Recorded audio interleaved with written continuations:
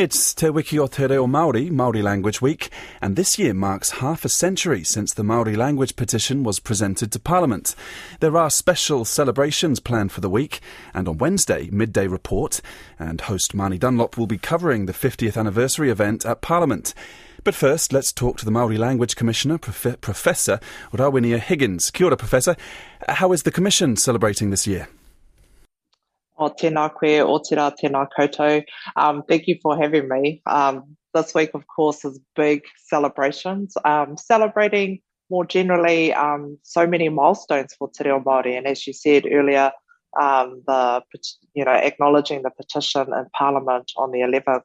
For the Commission, we've got our Māori language moment that will also happen at Parliament, and that's where we have built this platform on our website to get people to share their story about and their journey about Te Reo Māori. So we're encouraging younger generations to ask their parents and their grandparents and putting those stories up, because it's in that collective memory of our own personal language journeys we get a sense of how far we've come since the petition 50 years ago. What have been the types of stories you've been receiving?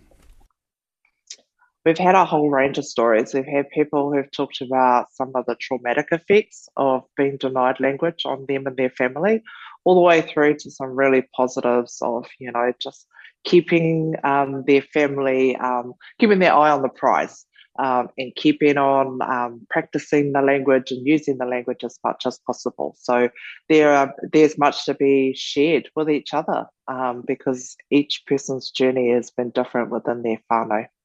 And perhaps some newer stories, younger people learning the language for the first time.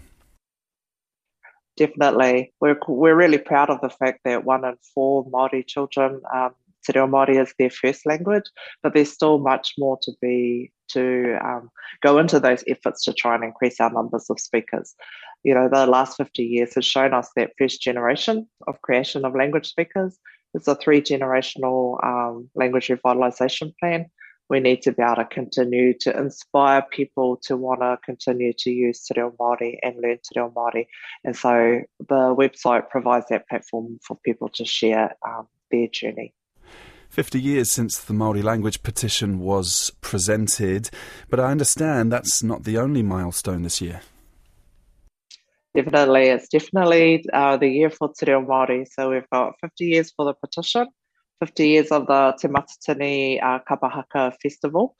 We have 40 years of programs on television, such as Wakahuia and Marae. We also have 35 years for the Māori Language Commission for Te Taurewhiri Te Reo Māori.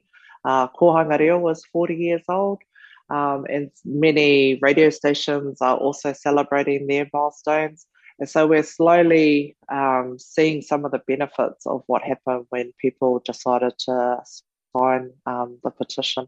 And on early hours on Wednesday, morning, we'll be unveiling the exhibition to show those signatures, the 30,000 signatures at the National Library, before we move it to Parliament to celebrate the main event. Kia ora, Professor. That is Māori Language Commissioner Rawenia Higgins.